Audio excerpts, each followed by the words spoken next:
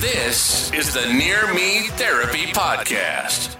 Two longtime buddies who talk a lot. As informed physiotherapists and chiropractors, they'll give you real, practical information on topics and ideas that you can apply to your day-to-day life. You'll get the ins and outs of being a health professional and what it's like being in the business, and tips and tricks to help you stay healthy and active. And now your hosts, Armin Gayer and Shervin Ranchbar.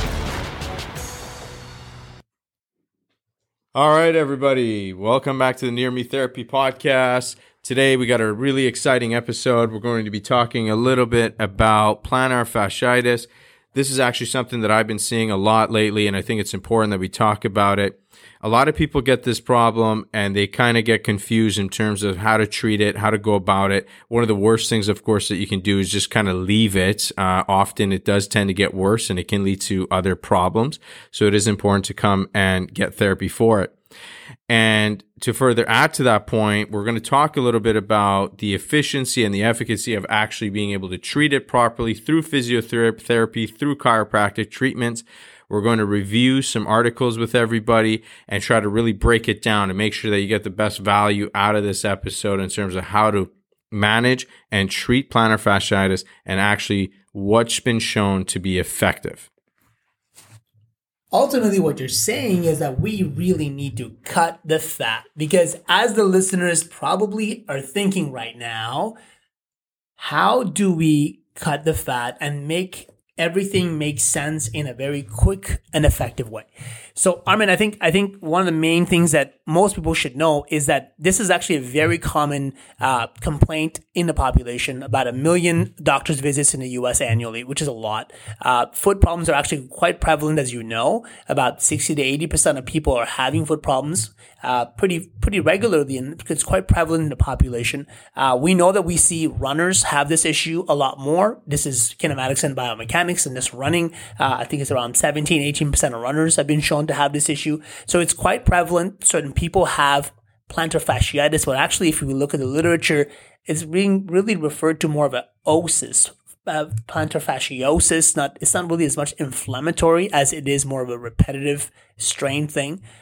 So I think it's really important for us to cut the fat and let the people know ultimately what do they do, how quickly do they do it, and how quickly will they really get better from it. Take it away, buddy. Excellent. So the first step is, how do you diagnose it? So typically when somebody comes in and they're expressing that they have pain at the bottom of their feet, typically we tend to, or actually the patient often will say, I think I have plantar fasciitis. I think that's the most common thing. So in my practice, and I'd love to hear yours, there's commonly 3 things that pain at the bottom of your heel can be. So the first thing that it can be is either plantar fasciitis, right? And typically with plantar fasciitis, the person will complain of having lots and lots of pain early in the morning when they're taking their first few steps. Usually it feels like glass is going through the bottom of their feet. It tends to get better as the day goes on. And then again, at the end of the night, when things are settling down, the pain comes back. The second thing that you can have is typically what's called a fat pad syndrome. And that's typically when the bottom of the heel, the fat pad that's actually surrounding the heel, that's what can get irritated, can get discomfort there. That one in general is kind of mechanical. Whenever you're taking a step, whenever you're moving, it typically hurts. It's sore. It's achy throughout the day. When you're putting pressure on it, it's sore. Sometimes when you're taking pressure off of it, it also gets sore. So that one's a little bit more of a nagging type of injury. And then the last one that it could be is heel spurs. So that often occurs if someone biomechanically is not, conforming to their regular environment. When they're taking a step, it's really banging on the ground. That force from the ground is really going through the heel. It's not being able to dissipate properly through either the small little bones of the foot or either through their calf muscles, or just muscles of the lower extremity in general. And then as a result, a lot of that pressure goes into the bottom of the heel. Now the heel or bone in general does not like to be stressed. So when it's constantly getting that force to it and it can't dissipate that force, the bone will actually start to grow a little bit to try to counteract that force. And as a result, it grows a heel spur, and that can be painful. That can be achy as well. commonly described as mechanical, hurts throughout the day, kind of regardless of what you do. And for that one, you can actually see it with an x-ray. Right. This is often why when you do go see your doctor, they will recommend an x-ray for the bottom of the foot to see if it's, in fact, it is that. Mm-hmm. Yeah, sounds good. So in your experience, the way you just described those, and let's go back to the plantar fasciosis or plantar fasciitis, where is the focal point of the pain relative to the heel? Where do you normally see it in clinic? So typically the pain, if you think about it, it's kind of from, the middle of the foot and then going closer to the heel. And it typically, if you are going from the middle closer to the heel, for those of you just obviously just listening, it's near the heel, but closer to that range, like closer to the middle portion, if you will. Yeah. And I find that in my practice and experience, and I think you and I talked about this, it's more central, I find, when you're talking about fat pad in the middle of a heel. And with plantar fasciosis, I find it's slightly more medial towards the inside of the foot. That's mechanically a lot more common, as you've noticed. Yeah. And I think that's an important distinction a lot of times clinically. And sorry, what I meant to say is middle of the foot. So if you go from the middle of the foot closer to the heel, that's kind of within that range where it's at. I mean, I hope you all just saw his hands and he was just gesturing to show all of you how wonderfully, inclined he is with his hand gestures as he describes it. Okay, so who would normally be at more risk? Typically, body mass index, if there is a little bit of a change in body mass or index, that's something that normally people will feel a little bit. If we're a little bit more heavier, we're more likely to feel that. Any kind of weight-bearing activity. So if we do a lot of repetitive, like walking, standing, things of that nature, right? Certain people are more at risk for it. Runners, mechanically. So if you're running a lot or there's a lot of mechanical differences or any different surfaces, you're more likely to experience it. There is evidence for muscle function and size, certain muscles in the feet not really being as developed or being underdeveloped or not being as strong are correlated. There's some, weaker correlation for that as well. Obviously, I think in my experience in clinic, it comes down to repetitive strain, which means foot biomechanics. Ultimately, if your foot is not moving the way it needs to move, whether it be your repetitive movements that you're doing or a combination of what your arch is in your foot, and how you use your foot, that leads to what this kind of pain might be. And ultimately, cut the fat. All it says is you have heel pain, most likely right at the heel or slightly on the inside of the heel. And frankly, it's worse when you don't move, and it's better when you move. That's what I typically tell my patients, right? So what do we do about it? One of the things before we talk about what we do about it too, to add to your point, each of those points, I mean, we're oversimplifying here. Like each of those points, you can talk about hours in terms of what's going on. You don't have hours. No. But in general, what we do find is that these things occur when there's a sudden change, whether it's a sudden change in your activity, whether there's a sudden change in your weight, whether there's a sudden change in your biomechanics. And going back to your points of the muscles as well, one thing that is, it might be interesting to note, there's a muscle that we have. It's called your tibialis posterior. And the tendons of that muscle are one that actually connect to all the little bones in your foot. Yes. Right? So when that muscle goes out or it stops working or you stop activating it well or it stops functioning, the foot will actually start to drop and it'll flatten. And so that is typically one of the major muscles that can lead to things like plantar fasciitis and all these other different kinds of foot problems. And this is also why it's important to still get that assessment to really understand what the heck's going on. But as Sherman's saying, we're just trying to kind of trim the fat here and really get to the bottom of like what can work, what can cause it, so on and so forth. So I think what my co-host is saying is this topic is extremely complex. Now, the goal is to make it as simple as possible so that it makes sense to all of us. All we need to know, I think, is that there's a lot of factors involved. And when you feel the pain, how can we actually get it better? So let's focus on how we get it better and what we think the evidence shows, but also what we think ultimately works the best. Armin, take it away. What I find the most helpful is I usually focus on three things in practice. So the first thing that I focus on is I try to improve the mobility of the little bones in the feet. That's number one. The second thing I try to do is I try to loosen up and improve the function of the calves. So the better their muscles are able to handle the load, tolerate their walking stance, so on and so forth, the less pressure and force will go through the heel, and it'll improve. As far as how I do that, I do a lot of manual therapy. I do it through exercise therapy. And then the other thing that I also do and works really well, and there's a lot of evidence to support it, is shockwave therapy. So typically I find if we follow that guideline, you do get pretty good results. The earlier the person can come in, so the more quicker we can kind of capture that client in the early stage, you do get even better results. So for example, if someone comes in and says, oh my God, I've been having this pain for the last year, it's going to take it a little bit longer because their biomechanics has significantly changed to alter it so that they don't feel that pain. But when somebody comes in the more the acute stage, we tend to get better results. Now, the one thing to kind of support what I'm saying is there was actually a study done. And so this study took two groups of people, and one group got conventional physiotherapy, which was primarily in the form of manual therapy, ultrasound, and exercise therapy. Typically, exercises could include things like curling up a towel with your feet. That'll help improve the arches of your foot. Doing things like calf raises, rolling a ball softly, gently underneath your foot a little bit, just to kind of improve some circulation. Not to dig in it. The common mistake is people dig into it and actually further aggravate the issue. So doing that kind of stuff, doing the ultrasound, as I was mentioning, and some manual therapy to improve the bone mobility. The other group got manual therapy and shockwave therapy, in addition with some exercises. And so what the results actually showed that both groups, when you assess them 3 months later, they both had very similar results. So they all got better. So with physiotherapy, doing the exercises, doing some form of modality, they actually were able to improve in their pain, tolerance, their ability to walk, so on and so forth. But what it showed is the group that got the shockwave therapy, they were able to improve a bit quicker. So within the first month, they had improved quicker than the group that had only got the conventional form of physiotherapy.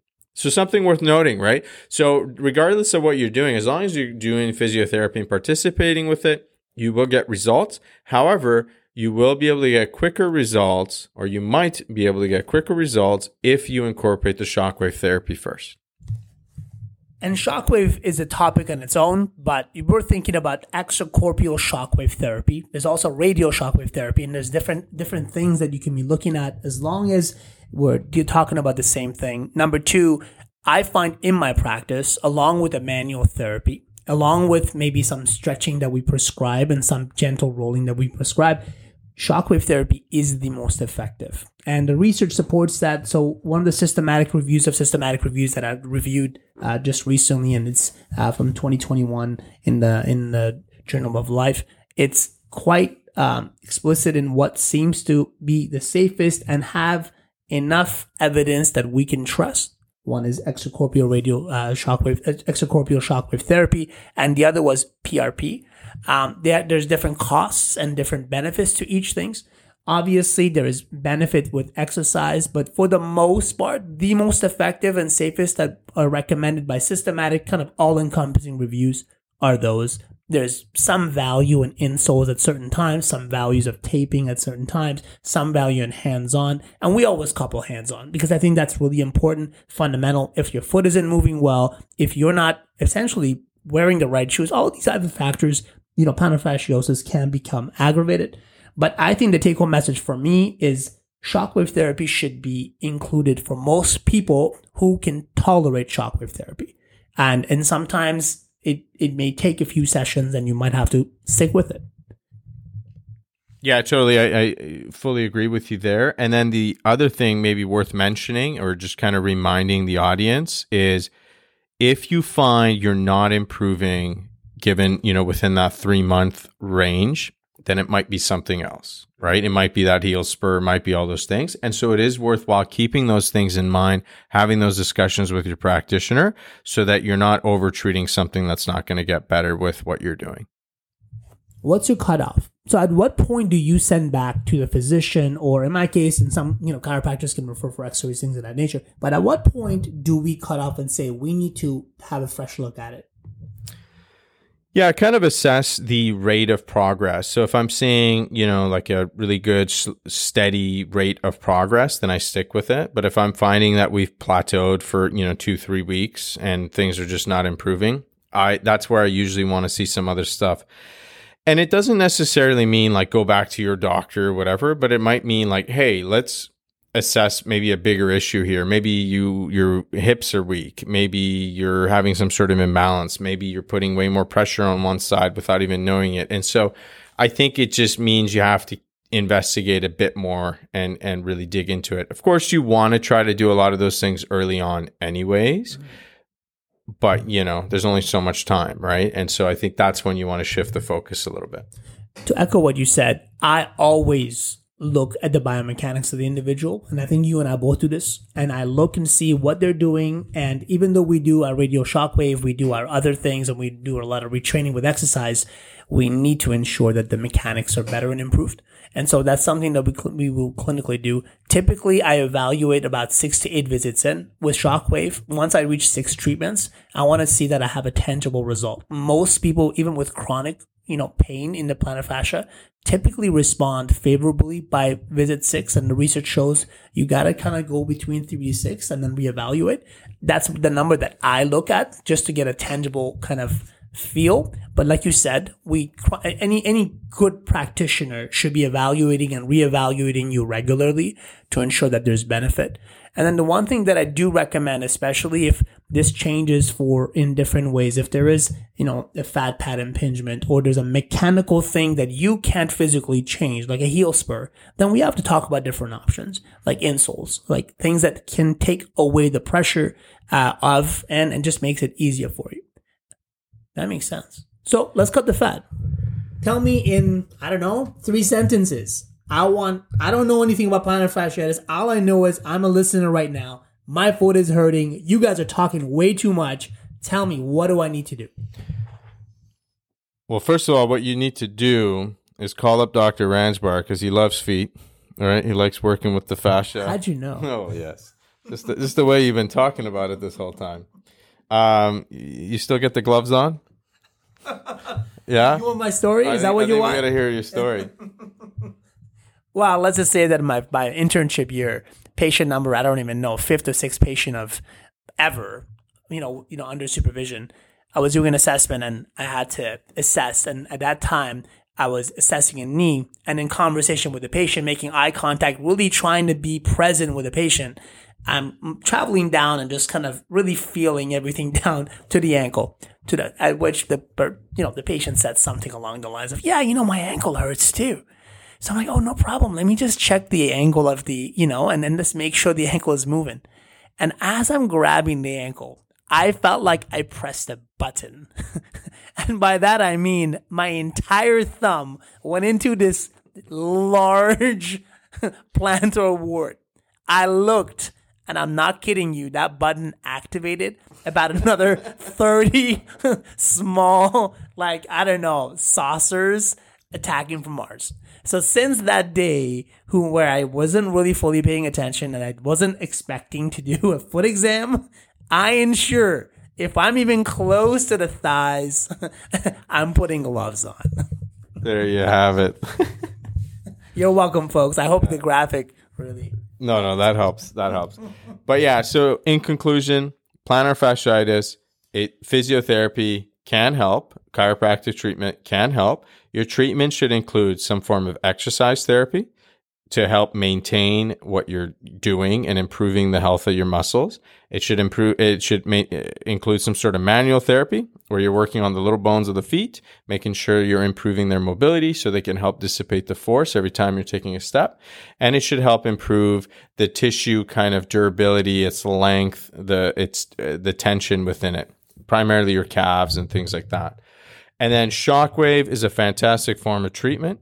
And by 3 months or so, you should definitely be seeing some results. And if you're not seeing that, that's when you really have to either look at some different approaches, do some further investigation, and see what's going on. I'm going to be bold here. If you're not getting shockwave as part of your treatment, I think you're doing yourself a disservice. Yeah, whoever's treating you must do shockwave therapy. And if they're not, they should co-manage it with someone who has access to it. I think the evidence speaks for itself, and a lot of physicians and a lot of people, they refer for it to us, and we know that already. PRP, plasma-enriched kind of platelets, that's a different topic we don't want to get into too much. It's actually quite costly in where we are right now, but that could be also an alternative. That's a topic we'll touch on in a future episode. This is why you need to follow, like, and, if you want to sponsor us, feel free, I don't want to name names without, giving them the exposure, but some watch companies would be appreciated. But ultimately, I think that's where that's my must. You must have that included, especially if you have chronic plantar fasciosis. And ultimately ask yourself, why is my foot hurting? Am I different? Am I doing something, repetitively? And am I fixing the problem? Because we can do stretches and exercises. We can do shockwave therapy, bring your pain down. But if you haven't changed the assaulting factor, you haven't changed your gait and your biomechanics, you haven't strengthened the right things, you haven't supported your foot, it isn't going to change much. And you're going to have recurrent issues as time goes. And I think that's where I'm going to drop the mic physically. Fantastic. Well, there you have it. Hopefully you found that episode helpful, talking about feet, Dr. Ranswar's favorite thing. Make sure you wear your gloves. And understanding that with plantar fasciitis, there actually is a lot of things that you can do for it. So hopefully you found that helpful. Thanks again for tuning in, and looking forward to the next episode. Till next time. You've been listening to the Near Me Therapy Podcast. We hope you've enjoyed the show, and we hope you've gotten some useful and practical information. If you did, make sure to like, rate, and review. Be sure to follow us on Instagram at Near Me Therapy. Take care, and we'll see you next time on the Near Me Therapy Podcast.